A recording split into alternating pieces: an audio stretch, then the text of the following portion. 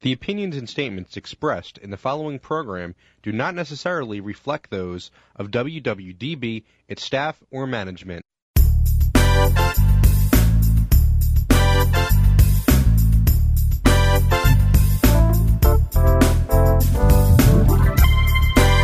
Hey, Ken Krawchuk here, and welcome to episode 11 of the Pennsylvania Project. As you know, here at the Pennsylvania Project, our vision is a better Pennsylvania. To achieve that vision, our mission is to boldly showcase the political, cultural, and environmental challenges facing contemporary Pennsylvania and to explore their solutions. But more important than solving the problem correctly is to solve the correct problem. An uncommon distinction, I would say.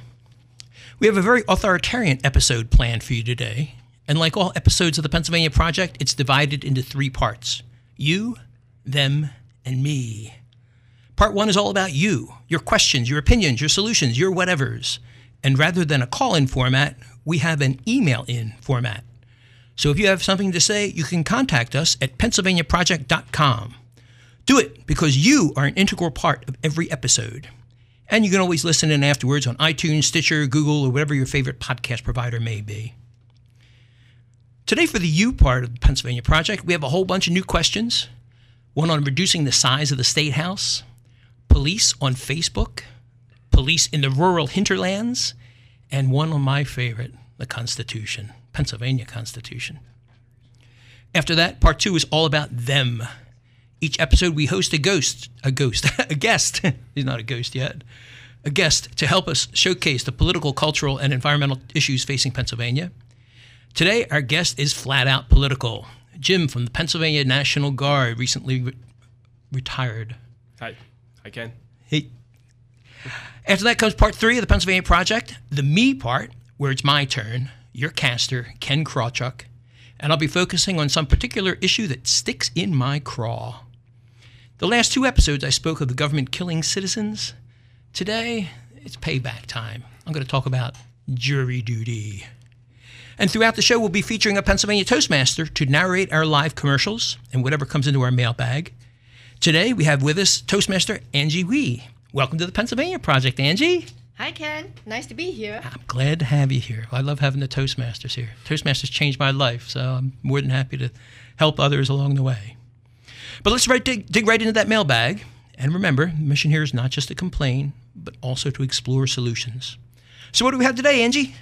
Okay, from Matt Balsa, Philadelphia. Question is, do you have an opinion on HB 153 about reducing the size of the State House by cutting it in half?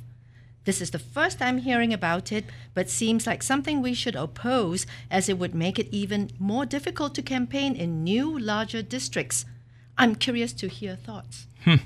Well, the short answer is I'm against it.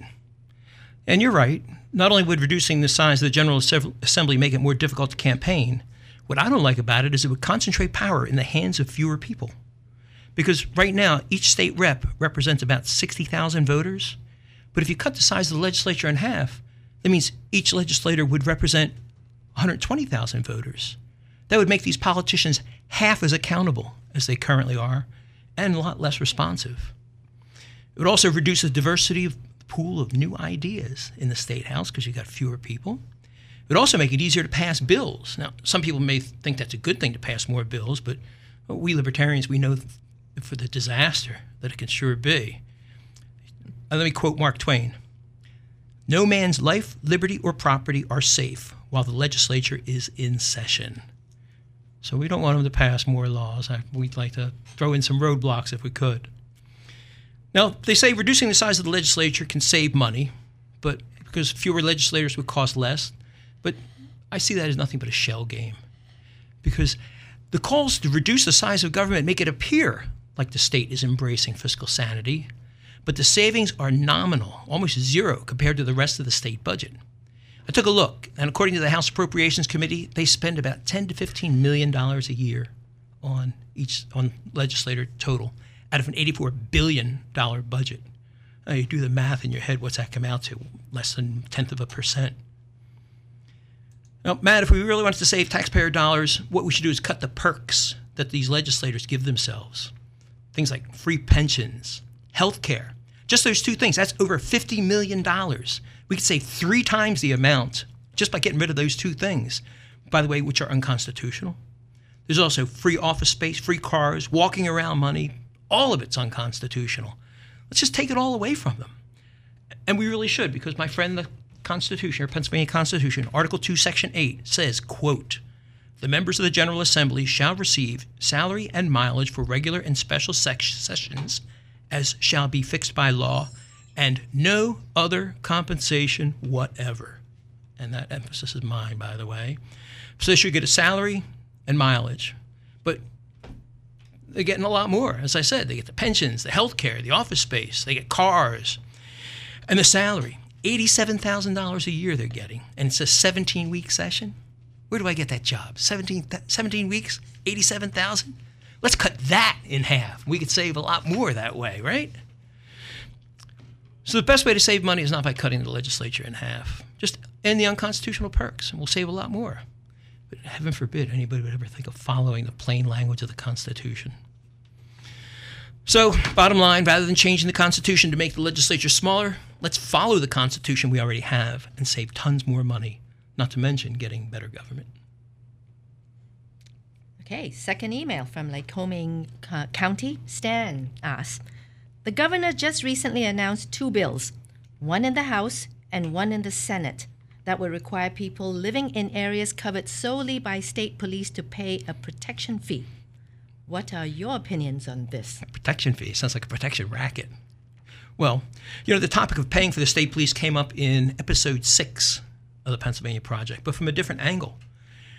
Back then, the issue was about the state police getting a whole bunch of the gas tax money that's supposed to go for road repair.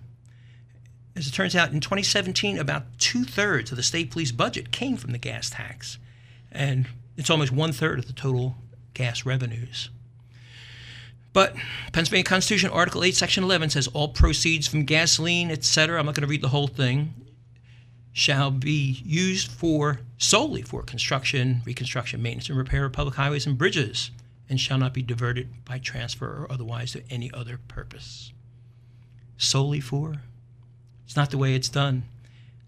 I just checked, $250 million out of that fund goes for schools. Now, what does that have to do about building bridges? Maybe metaphorical bridges, I don't know. Mass transit. There's a whole bunch of that money that the gas tax is using that is clearly unconstitutional. But paying the state police, to my reading, is definitely constitutional. Now, Governor Wolf, his plan says it's supposed to raise $100 million. And if he's going to do that, geez, if you want to eliminate the unconstitutional uses of the gas tax, you'd raise a lot more than $100 million. And I don't have the total number of that. But you'll bring in 10 times the amount that Wolf's tax would bring in. And, I'm not surprised that he's saying yet another tax. Over the last 50 years, the cost of government in Pennsylvania has been rising at more than 3 times the rate of inflation for over 50 years. Doesn't matter if it's Democrat, Republican. The direction is always up, up, up, up. Obviously, it's not going to happen. So what's the solution here? It's like with reducing the size of the legislature to try and save money. Rather than yet another tax, let's follow the Constitution, what it says about the gas tax. If we follow that, we'll save tons more money, and then it won't be a question of taxing more people, more taxes, more spending. Well, Rob Fleming from Montgomery County wrote, I think the biggest issue is a lack of respect for the Constitution. We need to follow the Constitution and bring common sense back to Pennsylvania and the U.S. Oh, man. Rob, that is music to my ears. Because, I had a question in episode 9 about what's Pennsylvania's greatest problem. And I said the same thing. Excuse me. The root cause of so many of Pennsylvania's problems is ignorance and disrespect for the Pennsylvania Constitution. Because the Pennsylvania Constitution is constantly being ignored, violated, gutted. Ignored because it's not being taught in our schools. I never learned it. Everybody I ask, maybe 1 out of 1,000 may have learned it in school. And it's funny because the state has absolute control over the schools, and they're not teaching our kids the Constitution. Good grief. So it's being ignored. It's being violated. 2 old parties violate it all the time. Last couple questions pointed out how they're violating the first part about the gas tax, and the other one, they're violating it. The reason why they're getting away with it is because they've never been taught. People just don't know. Don't know the cops are doing wrong. Politicians are doing wrong. So it's being ignored, it's being violated, and it's being gutted because it's not being enforced by the judges, one after the other. They let them get away with it. And I can go on about that. Good grief. So how do we restore respect for the Pennsylvania Constitution? You know, I started putting together an answer for that, and I wound up with a half-hour discussion. I said, you know, let me save that for one of the times that something's going to stick in my craw, Pennsylvania Constitution, because I have a plan. I have a plan for what we could do about that, but let's leave it at that right now. I don't want to tip my hand yet. All right. Bob Small from Delaware County sent a question. How do the Libertarians approach this latest controversy with the Philly police and York police and Facebook? An interesting question. You tell the guy's not a libertarian, because otherwise he'd know the answer. We libertarians believe you have the right to live your life your way without interference, provided only that you respect the rights and property of others. So anytime you ask what's a libertarian think, you just go back to that philosophical touchstone. But let me address his question. But just some background in case you haven't been paying attention. There's a group called Injustice Watch. They've been investigating social media around the country as it's being used by police. And they found all sorts of nasty posts by the cops. Racial and religious bigotry, violence against women, against immigrants, protesters, and a whole lot more. Good grief. And roughly 1/3 of the 1,000 Philly cops they reviewed were posting troubling content. Now, I would like to see what it was, because sometimes somebody says something is troubling that I don't think is troubling. But I did look at some of them, and some of them were definitely troubling, especially the ones that are religious and against the immigrants. Well, Bob, this is not a libertarian issue, because the policy of the police department is clear. I looked that one up. That kind of nonsense, it just doesn't fly. It's against the police policy. And I don't see why it should fly anyway. This is the 21st century. You know, all that stuff should be behind us. And I think by their behavior, the cops have left themselves open to disciplinary action under those policies. And I think if found guilty, they should bear the cost. And that's true not just for cops. That's true for everybody who works or has an employer. Either you follow the rules or you go find another job. But the biggest troubling side of this is that these 300-plus cops identified by Injustice Watch, they're out there to protect the very people they love to demean. Not sure we want that sort of a person as a cop, you know? But let me jump in there. Be my first to say, by my own experience, I went to the Abington Citizens Police Academy, and generally I have found that cops are above all of that. Well, apparently not all of them. Well, I don't know. Just to sum it up, I think if they're found guilty, I think people of all political persuasions, not just libertarians, would agree, can their butts, unless they're racist, homophobe persuasions. Can their butts. Well, you know, I think that should do it for the you portion of the show, because we're going to pause for this information, and when we return, we'll be talking with Jim of the Pennsylvania National Guard, and after that, something that really sticks in my craw, jury duty. Did you hear the latest news? Almost 2/3 of all federal spending now goes to pay for the welfare state. More than $2.2 trillion, which just about equals federal income. Do you realize what that means? Virtually all tax revenue is now being consumed by the welfare state. But how do we rein in that runaway spending before it destroys America? The answer? The separation of society and state. That's the premise of the new novel Atlas Snubbed, an unsanctioned parody sequel to Ayn Rand's Atlas Shrugged. Atlas Snubbed presents a workable alternative to the welfare state as we know it. Atlas Snubbed expertly extends Rand's epic story of a looter's world snubbed by the men of the mind, bringing to life a crumbling post-apocalyptic world where no one need ask who is John Galt, because now they know. Atlas Snubbed, available at all online bookstores or through atlassnubbed.com. Read it today before it's too late. Hey, Ken Krawchuk here, caster for the Pennsylvania Project. You know, it's easy to find a high-paying job. At least for some people it is. Employers are begging for competent leaders who know how to communicate effectively. But do those words describe you? Competent leader? Communicates effectively? If not, or even if they do, you may want to consider joining Toastmasters. The mission of Toastmasters is to provide a supportive environment for learning public speaking and leadership skills. But does it really work? Hey, look at me. I joined Toastmasters, and now I have my own radio show. So turn your life around like I have. Visit Toastmasters.org and contact the club nearest you. Visitors are always welcome, and be sure to mention my name.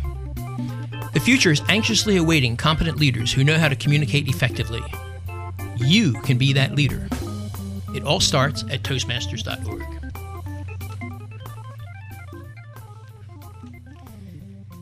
Hey, Ken Krawchuk here again, and welcome to the Them portion of episode 11 of the Pennsylvania Project, where we host a guest to help showcase the political, cultural, and environmental issues facing Pennsylvania. My guest today, as I said, is all political. His name is Jim from the Pennsylvania National Guard. He's been in for a long time, 15 years of service, highest rank so far was captain. Served a combat tour in Iraq, mobilized in support of Hurricane Katrina, thank you very much. And he participated in numerous state activations, including Hurricane Sandy, innumerable snowstorms, a presidential inauguration, a papal visit, and so much more. Sounds like a really busy guy. Jim, welcome to the Pennsylvania Project. Thanks, Ken. Thanks for having me. Man, an actual former captain? Yeah. Should I salute or just... No, I'm out now. All right, so I don't have to stand up or anything like that. Nah, you're good. I was actually 4F. And a lot of people don't know what 4F is anymore. It's the draft. Qualified for service. That's right, the military classification back in the days of the slave arms. Back in the days of the draft. Meant unfit for military duty. My doctor rocked. I needed a note. He said, do you want to get in or you want to stay out? And I wish I had that note. Man, oh man. Now, you're with the Pennsylvania National Guard. What's the difference between that and, say, the Army? Well, I was with the Pennsylvania National Guard. The National Guard is a reserve component, so they only work 1 week in the month, 2 weeks out of the year. The difference between the National Guard and the reserve is that the National Guard works for the state. They work for the governor. Okay. Is he your commander-in-chief? Effectively within the state, yes, but ultimately all of our equipment and most of our funding is federal. So, wow. We can get activated by federal authority at any time. Well, as you know, I think you know, I ran for governor of Pennsylvania in 2018. I do. And so as governor, I would only have so much authority over them? Right. Essentially, the National Guard Bureau is part of the Pentagon. And they work with the active duty Army in terms of the integration of the National Guard into the Army. So they have a lot of authority over what goes on. And the governor can step in and pull his weight to try to enforce policies that he likes. For example, a previous governor did that with the closing of the Willow Grove Naval Air Station. Uh-huh. So we have some Air National Guard and Army National Guard units on that base, and the base was set to be completely closed. Mm-hmm. And the governor stepped in and petitioned for it to remain open, and it still is. Much of it is still working. It's in a reduced capacity, but there are still units based there. Yep. Okay.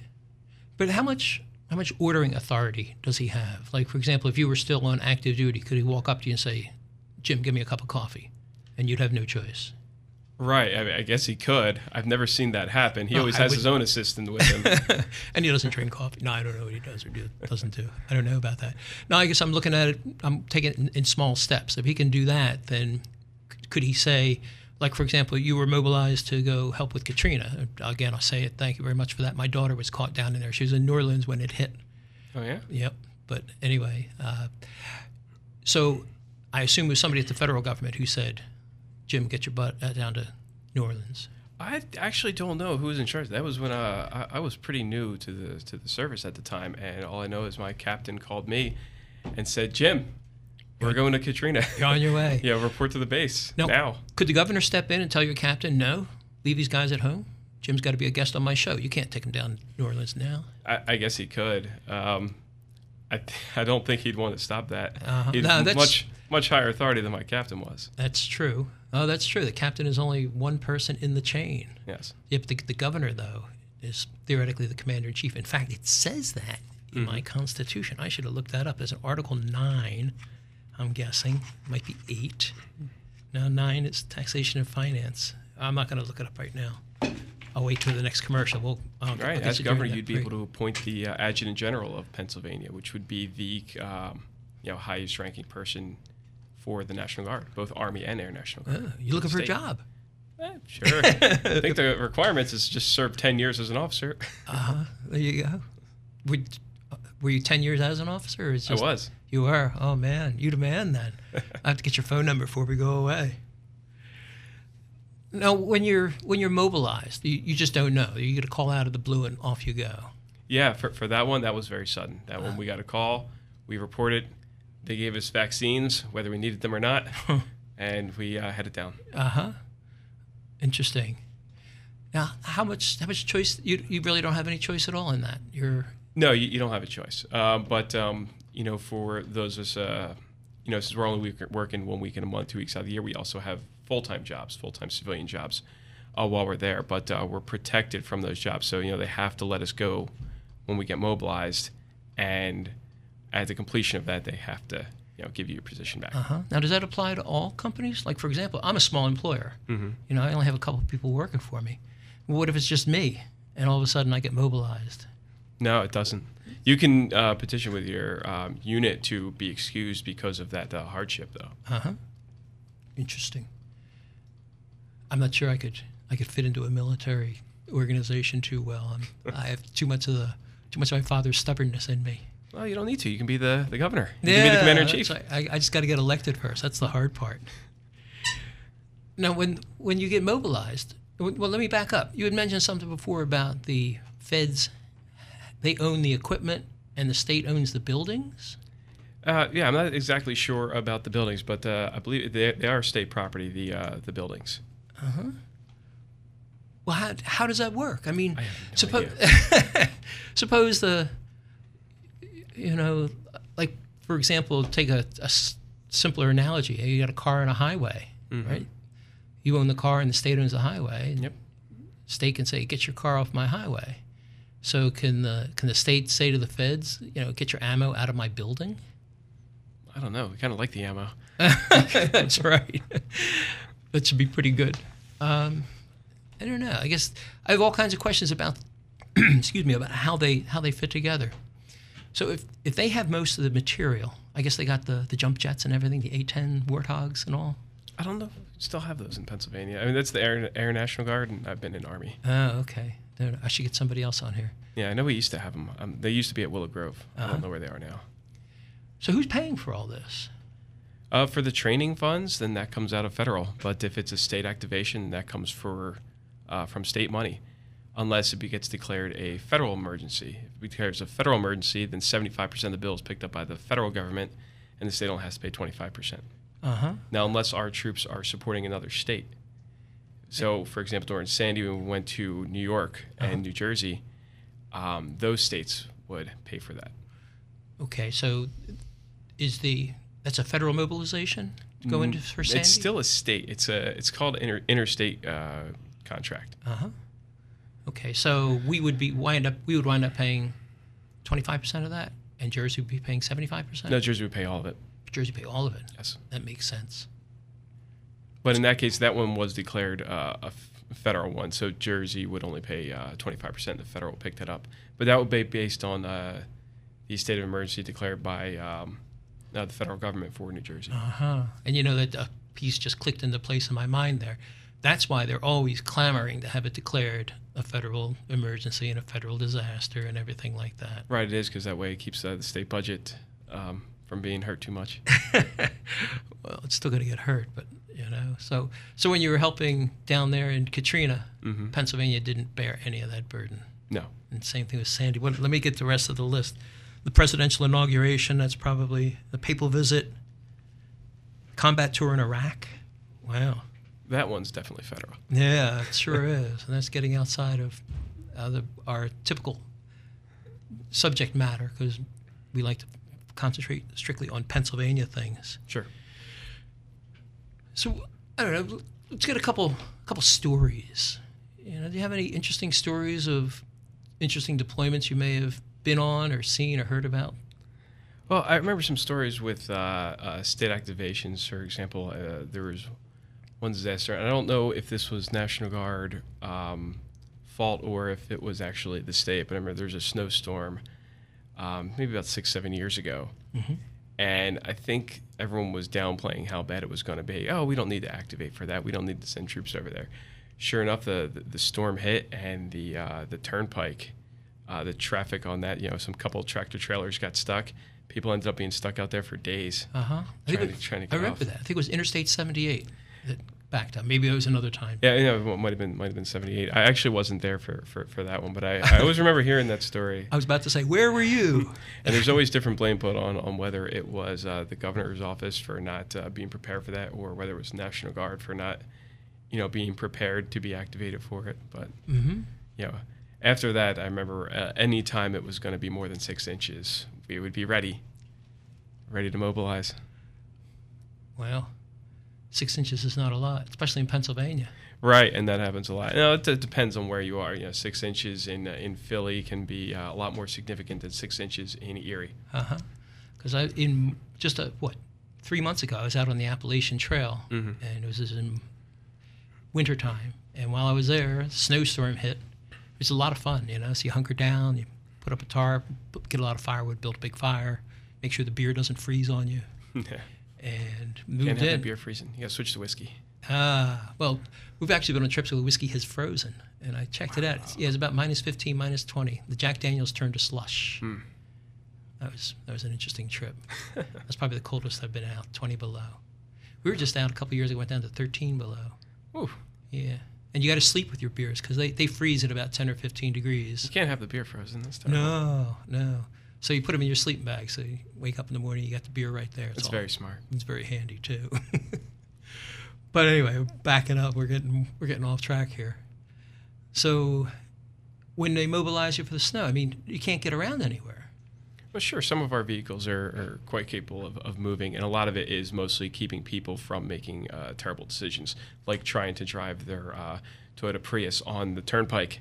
So oftentimes, most of our missions will be just setting up a Humvee at an on-ramp, preventing people from getting onto an already jammed highway.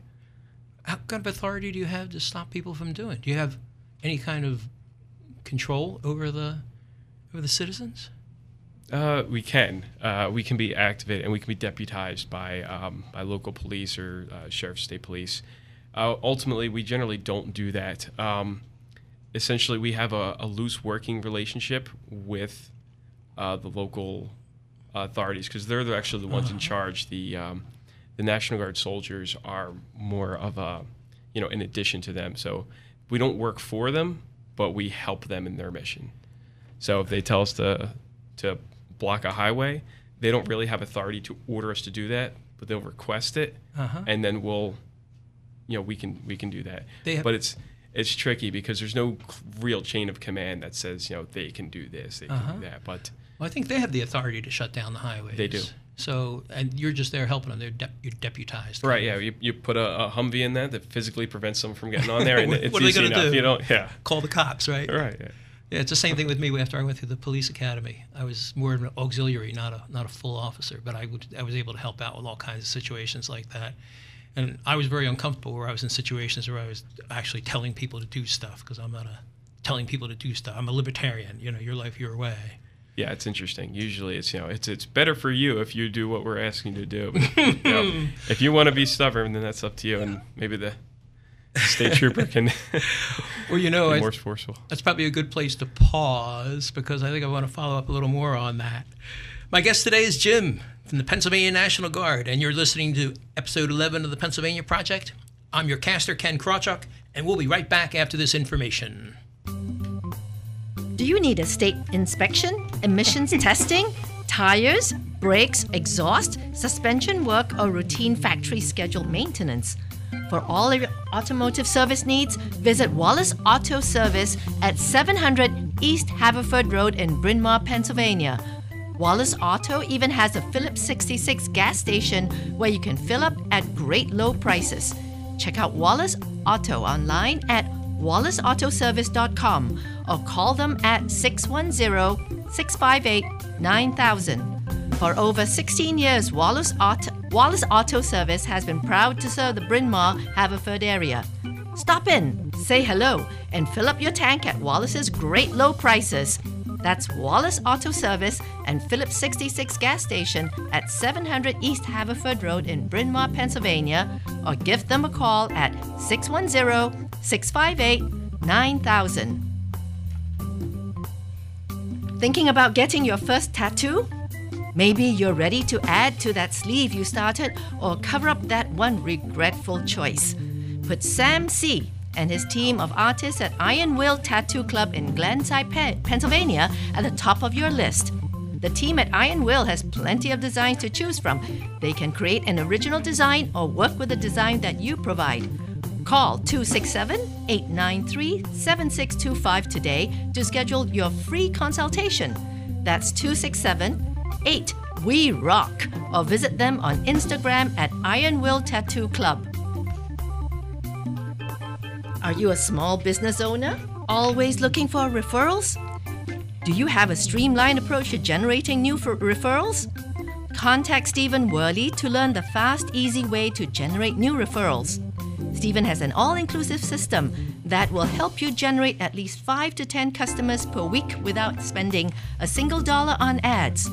You won't have to create a website, have pictures taken, or write a single ad. Steve will take the headache out of the process. Contact him at stephenworley.com. That's Stephen with a V, WERLEY.com. Are you arranging your finances in the most efficient way possible? Call Freedom Finance Tax at 866-401-1090 today to find out. At Freedom Financial Tax, we use creative tax solutions like infinite banking to make sure you're keeping as much of your hard-earned money as possible. Let Freedom Financial Tax help you out with a comprehensive tax plan. Call Freedom Financial Tax now at 866-401-1090. And now back to you, Ken. Thank you very much, Angie. Hey, Ken Krawchuk here, and we're back with episode 11 of the Pennsylvania Project, and we're back with our guest. He hasn't run out the door either. I'm still waiting for somebody to give up and run away. And he's Jim of the Pennsylvania National Guard, formerly a captain, and now sitting on the other side of the table smiling at me. Jim, I'm glad to see you didn't run away. Thanks, Ken. Yeah, likewise. And I took a look at my Constitution, and I'm surprised I didn't know it off the top of my head. It's Article 4, Section 7. Military power is the title. Oh, of course. Quote, the governor shall be commander-in-chief of the military forces of the Commonwealth. There you go. Except when they shall be called into actual service of the United States. Yeah, that seems like how I remembered it. Yeah, so the question becomes, what does it mean to be called into actual service as compared to pseudo-service or fake service or maybe service? I don't know. I really don't know. I'm just guessing between the federal and state activation. Yeah, I don't know. But it certainly answers my question that if your boss tells you to go to New Orleans for Katrina, I really can't step in there because you've now been called into actual service of the United States. Oh, no, wait a minute. That could be state to state. That was state to state. Yes. Right. So that works on interstate agreements. So they would send their request to Pennsylvania, and the Pennsylvania governor and adjutant general would essentially fulfill that request or can decline that request, actually. It is New Jersey. No, it should be nicer than New Jersey. It's a terrible state in terms of their constitution and their police force. I'm telling you. Yes, it is. That I see people pulled over and searched and everything. I'm glad I'm in Pennsylvania. Born and raised, native Pennsylvania. Glad to be here, definitely. There's something I was going to segue off of that. Oh, yeah. When you were talking about state to state, yes, doing these different things.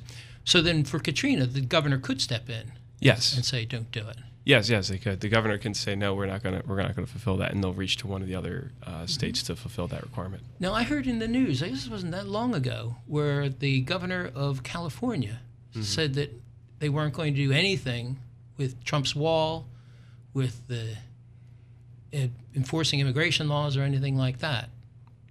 And the question is, can he get away with that? Because Trump wanted to mobilize the California National Guard to go patrol the border, and the governor said no. Well, maybe their constitution is different. I must admit I have never even read the California Constitution. And they're different because they're under Spanish common law, whereas most of the country is under English common law, except Louisiana, because they're under French common law. Yes. So it could be that there's all kinds of funny connections there. While je parle un peu français très mal, I don't know enough about their common law. No. Good thought. I have to research that one. I don't further. believe they use common law at all.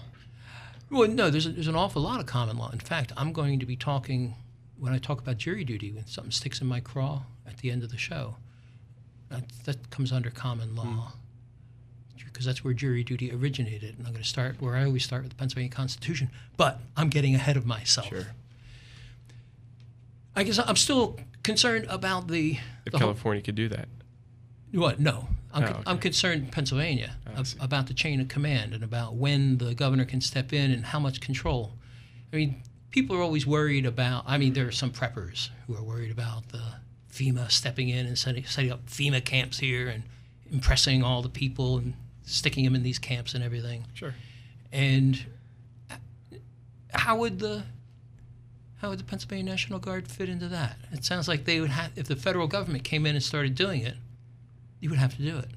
I don't know. It would be a difficult situation because, there's still a chain of command within Pennsylvania, and that chain of command goes up, through the Adjutant General of Pennsylvania to the governor. So if that chain of command is saying something different, then, we would do that. And, so if the governor, the governor can, whether he legally can stop that or not, effectively he can until he gets forced not to. It'd be interesting. It would cause a bit of a constitutional crisis. Yes, it would. Interesting. I'm going to double down on my efforts now to get elected governor. Okay. Then I want to back up to something else we were talking about. Who's paying for what? Yes. Do you have the $60,000 toilet seats in the Pennsylvania National Guard? The ones I've seen didn't look like they cost that much. Well, I used to work for the Navy, and I can tell you that a lot of the stuff they pay top dollar for does not look like it's worth bottom dollar. Right. Yeah. Federal contracting, contracting through the state is really a pain. You know exactly what you want, but you can't have the contracting office go and just buy that. You have to write up a detailed description of what you want. So essentially, if there's only one product that would work, you'll have to open the manual of that, look at its specifications, write those down in a work order, give it to the contracting office, can't mention it by name, and hope that they order the right thing. Good grief. So you have to give a general description saying, well, it's got to be pointy on one end and have a brass case on the other end with some gunpowder in between, and it's got to be 2.233 millimeters across. And then after that, they got to say, he wants some AR ammo. Well, we generally don't buy ammunition with it, but if we're buying a piece of technical equipment, we have to tell what capabilities we want it to do, and then they'll go and purchase it. And sometimes, you'll get if you're not specific enough, or if the contracting office doesn't read it well enough, you'll get something that doesn't work, and you've just wasted the money. Oh, man. And I used to work for the government, like I said, and I've seen an awful lot of this wasted stuff. What's the most outrageous waste of money that you'd seen? Put you on the spot here. I've seen, what was it? They built a new building to do emergency operations for the Pennsylvania National Guard, and the building's really nice, but they missed a lot of pieces for that, so a lot of capabilities don't work. So there's an antenna on the old building that they didn't move to the new one. Oops. Right, and so that capability doesn't work. The capability to use the 800 megahertz radio system throughout the state of Pennsylvania doesn't work at the command center. So they've been working for years to try to fix that, and it's extremely expensive when it's something that could have just easily been rolled into the building of the new building, but it was not. Oh man! And so now they're still working. They're going to spend quite a lot of money, probably north of $50,000 to get it to work. Wow. Do you know, when I was working with the Navy, this is a number of years ago now, one of the things that you would measure your success by was how big your budget was. Yes. And I imagine it's the same thing with the National Guard? Right, that's very true there, because there's a lot of different offices and a lot of different projects going on. And the way success is often measured is in terms of how much more money you can get allocated to your thing, how many more people you can get hired to your to whatever your operation is. Regardless of efficiency, becoming efficient and actually reducing costs and reducing personnel, that's not going to mark you for success. Yeah, I know. Good grief. And the guy behind you is going to be all annoyed with you because, what you did, you got rid of half my budget. Yeah. Good grief. So what would be the solution? I mean, how would you get around that? He's shaking his head at me. It's difficult. Essentially, you need to you've been find out you were a what they need. captain, man. Everything goes by need. So you can't purchase anything unless you need it, and so everything comes down to justifying why you need it. Even though you just want it, you have to organize it to where you need it. And there are a lot of things that they do need and need to spend money on. The technology that's around, to make things more efficient. Sometimes you have to spend money on the infrastructure to make things work. But there's a lot of things that good idea fairy gets into someone's head and say, hey, we should buy this piece of equipment, and then it's completely useless. And so we have this fancy piece of equipment that has no purpose. Nice. And it gets handed down to other people. Yeah, it just stays on property seats and people inventory it, and it's there. Because I know Abington Police Department, we have a tank that we got from the federal government. Oh, cool. What kind? It's a Dodge, 1972 Dodge with an armored bottom, and the top is all replaced and everything like that. And when they gave it to us, it had no tires. We said, well, you can have the tank, but you're going to have to come up with your own tires for it. So it winds up getting handed down. That's why the Army Air Guard has the old Warthogs, because nobody else wants them. It's something they can still fly around and play with. Now, one thing you and I were talking about beforehand, before we went on the show, was about how the National Guard can be more of a model for the U.S. Army to follow, specifically the periodic deployments to let people have a regular job. Right. Well, it's just the active duty Army, the federal government, they, they're full-time jobs. They work that job and do nothing but that. They train for years. When there's no war going on, which hasn't happened in quite a while. Oh, yes. Or at least some type of conflict. Wars. But if we're in a peaceful state, then essentially they're training for years and years and years and never actually doing anything combat. Whereas in the National Guard and the reserves, they still train to the same technical points as the active duty counterparts. They're only doing it 1 week in a month, 2 weeks out of the year, and they have productive jobs in the civilian world in the meantime. And it just seems like a more efficient model in terms of spending for for a standing military force. Because even within the National Guard, there's still a skeleton structure that is full-time. You still need to have full-time personnel to do administrative and logistical work, and even to plan operations. So you still need full-time, but it could be much less of full-time and a lot more part-time. So you thinking that we should change how the Army is put together now, instead of having them train? I think we should definitely reduce the full-time force. Reduce it in terms of number, or in terms of manpower, in terms of spending. I mean, it's the budget is really inflated. That's true. Let's keep this back in Pennsylvania here. Right. And we talk about these different deployments. You've done some pretty amazing things, and it's people like you who help life go on, and for the rest of us bums. Have you ever done anything on a personal level, like gone in and rescued one person, or the National Guard going and rescue one person? Yeah, I've actually seen that one time during a snowstorm. There was a child, I believe it was an infant, but I'm not sure the exact age, that needed to get to a hospital for a surgery. I believe it was a planned surgery, but it was something very important like heart surgery. And I believe it was in northeastern PA, and they needed to get to the hospital, but there's like 18 inches of snow on the ground, and they couldn't move. So this request comes into the the county. The county sends it up to the state, and that comes to the National Guard and all other agencies. And so every agency that hears about this wants to get involved with this to get some good publicity.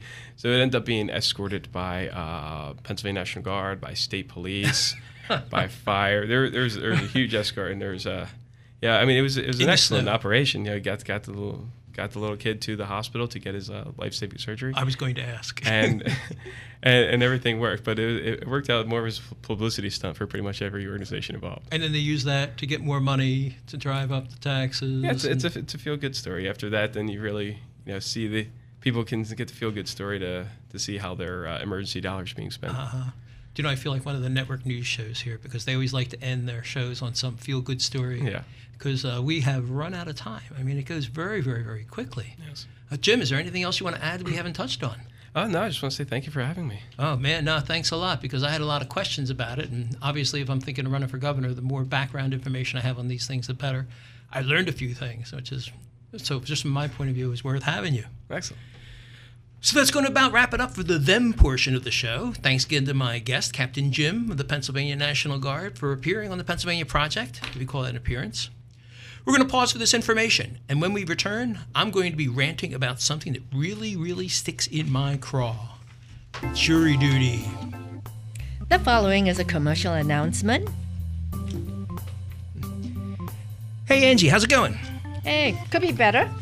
Why? What's the matter? I just found a great job, but I can't take it. Why not? They want me to go on a 1099 contractor. So? So, what about all the taxes? Federal taxes, state taxes, this tax, that tax. Better things to do than figuring out the tax laws and filling out all those forms. I'm a libertarian, remember? Then you need Amendment 16. Hey, it's that damn 16th Amendment that got me into this predicament in the first place. No. Amendment 16, the invoicing service. They'll invoice your client for the hours and expenses you report to them, and when your client pays them, they pay you, minus all required state and federal taxes. It's that easy. One call does it all. And they'll even have an accountant do your personal taxes for you come April Fool's Day. Come April 15th. And they take care of all the taxes? All the forms? Yep, and they can pass along certain tax breaks, too. Sounds perfect. Where do I find them? On the web, of course, at amendment16.com, with 16 spelled out. That's amendment16.com. One call does it all. You've been a registered libertarian for years, voted for libertarians even longer, and lived by libertarian principles all your life. Now it's time to take the next step and join the Libertarian Party of Pennsylvania. Keep abreast of the march toward liberty in Pennsylvania. Take an active role in making it happen. Maybe even consider running for local political office yourself. It all starts with joining the Libertarian Party of Pennsylvania. It's easy, fast, and only $20 a year. So visit lppa.org to sign up today. That's lppa.org. Do it today. A freer future is waiting. Hey, Ken Krawchuk here again, and welcome to the me portion of episode 11 of the Pennsylvania Project, my favorite part where I get to rant a bit about something that really sticks in my craw. And you know what really sticks in my craw? Jury duty. Not so much the jury duty itself, but the bad rap the jury duty always seems to get. But more importantly, I want to focus on the reason why it gets a bad rap. Of course, we all know what jury duty is. You get a notice from the county, the state, the feds, or whoever, and you have to take off work. Maybe you get picked for a trial, and if that happens, all bets are off. Could be a day, could be forever. You don't know when you're going to be getting back from it. So much for your career, your family, your life. Yeah, and I thought Captain Jim thought he had it bad, right?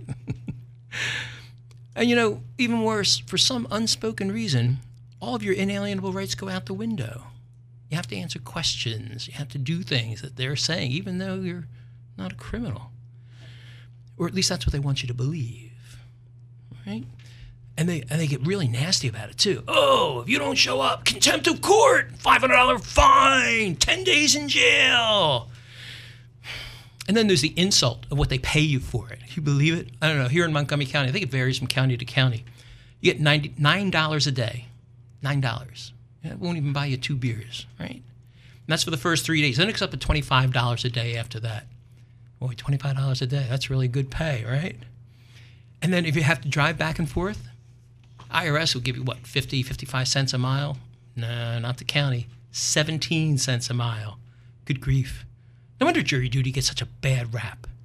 It's like they deliberately want to make it horrible. You know, I'm not a conspiracy guy, but it does make you wonder, especially in light of Pennsylvania Constitution, what it says. I see you smiling. You know I was going to get Pennsylvania Constitution, right? Article 1, Section 6, cryptically says, quote, trial by jury shall be as heretofore, unquote. Makes you wonder what was heretofore. Or to quote one of my favorite childhood shows, Soupy Sales, what do we mean by that? Yeah, what do we mean by that? In order to understand it, you have to go back to the time. We have to go back to consider the author, William Penn, who wrote most of Article 1. He and Benjamin Franklin were the primary authors of Article 1, our Declaration of Rights. And, of course, trial by jury is one of them. One thing I like about William Penn, he's a real troublemaker. I mean, he's always getting in trouble with the king. Different things he would do, refuse to do. He would refuse to swear allegiance to the crown. He was a Quaker. Quakers don't swear. So he wouldn't do that. Quakers were being persecuted because the Church of England, Anglicism, was the state religion. So he was getting arrested every time he would go to any kind of Quaker meeting. Well, of course, he got even. He would publish all these pamphlets. He was critical of the king, critical of the Church of England. And he got in trouble for that. They threw him in jail for that. They put him in solitary confinement. And he said, oh, you know what?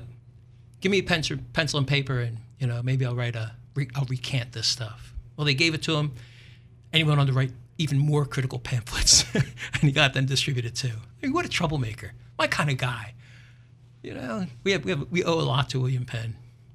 He got arrested time and time again for all his activism, but the one big one, this was the one that comes back directly to the question of jury duty. There was a law that disallowed any kind of religious worship if there were more than 5 people. I mean, talk about martial law. Wouldn't want to have the National Guard come out and try and enforce that.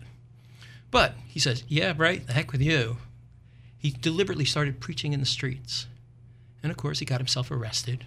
And I can't help but think of the parallel, because isn't that what Jesus got crucified for, was preaching in the streets? Wouldn't stop. But he got himself arrested. But this time, they wouldn't let him go. They would not let up. They brought him into court, and the judge refused to tell him the charges. They wouldn't say what, even though the Magna Carta required the judge to do it. The judge wouldn't do it. But the judge said to the jury, you're going to find him guilty no matter what. The jury went away, came back a few minutes later, said, not guilty. Judge went crazy. He says, I don't care if you say not guilty. You know what I'm going to do? I'm going to have William Penn locked up. He locked up William Penn. He says, and you, the jury, since you didn't listen to me, I'm locking you guys up too, and you're going to stay locked up until you come back with a guilty verdict. Well, that caused a bit of a stir among the people, because everybody's marching in the streets saying, what are you doing? You can't do this. It's a violation of the Magna Carta and all this. Finally, the judge and the king relented, and they set William Penn free. They set the jury free. Best part of this story is that established a new legal precedent for a new right known as jury nullification. Not many people know about jury nullification. What it means is that a jury can find you not guilty even though you're guilty as all hell. Doesn't matter what the statute says, doesn't matter what the judge says. If you think no, the answer is no. It established a new weapon, Penn did, against the tyrannical government that we the people can use. Very, very cool. Yes, the government can pass horrible laws, and they do, like the anti-religious laws that the king passed. But we, the people, can override that law if we feel it doesn't apply, simply by saying, not guilty. And you know that right of jury nullification? It survives to this very day, and it's recognized as part of the English common law. We were talking earlier about French and Spanish. I don't know, probably. But it remains valid. Do you now see a reason, maybe, why they would want to make jury duty so horrible? Do you think they're trying to prevent somebody from getting on juries? Because we, the people, have a power, a veto power over their bad laws, a power no judge ever tells it to the jury they have. Instead, judges tell jurors to decide issues of fact. The judge will decide issues of law. No. The judge should mention that awesome power that we hold. It's been used many times in history. This is not something new. Before the Civil War, juries would not convict somebody who would help runaway slaves. During alcohol prohibition, juries refused to convict people who made their own alcohol. And it turned out more than half of the cases, they kept saying, not guilty, not guilty, not guilty, even though the person was guilty. And today, I hear it's being used on our insane war on drugs, especially on cannabis crimes. Crimes, right? Isn't that an oxymoron? Isn't there such thing as a cannabis crime unless I steal your pot? Are there laws that you feel are unjust? Not just the war on drugs, tax laws, political correctness laws, maybe even traffic laws, like the speed limit laws that nobody seems to obey.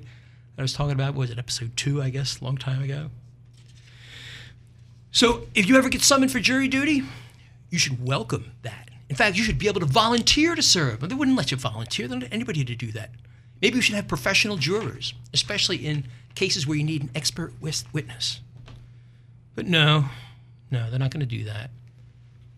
Because you don't even know that right exists, jury nullification. Maybe you do, probably don't.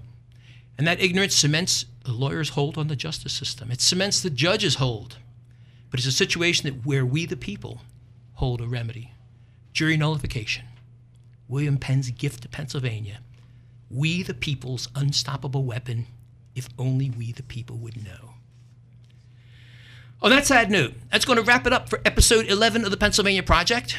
So if you have something to say, we would love to hear from you. You can contact us at PennsylvaniaProject.com, and you can hear us there too, as well as on iTunes, Stitcher, Google, and whatever your favorite podcast provider is.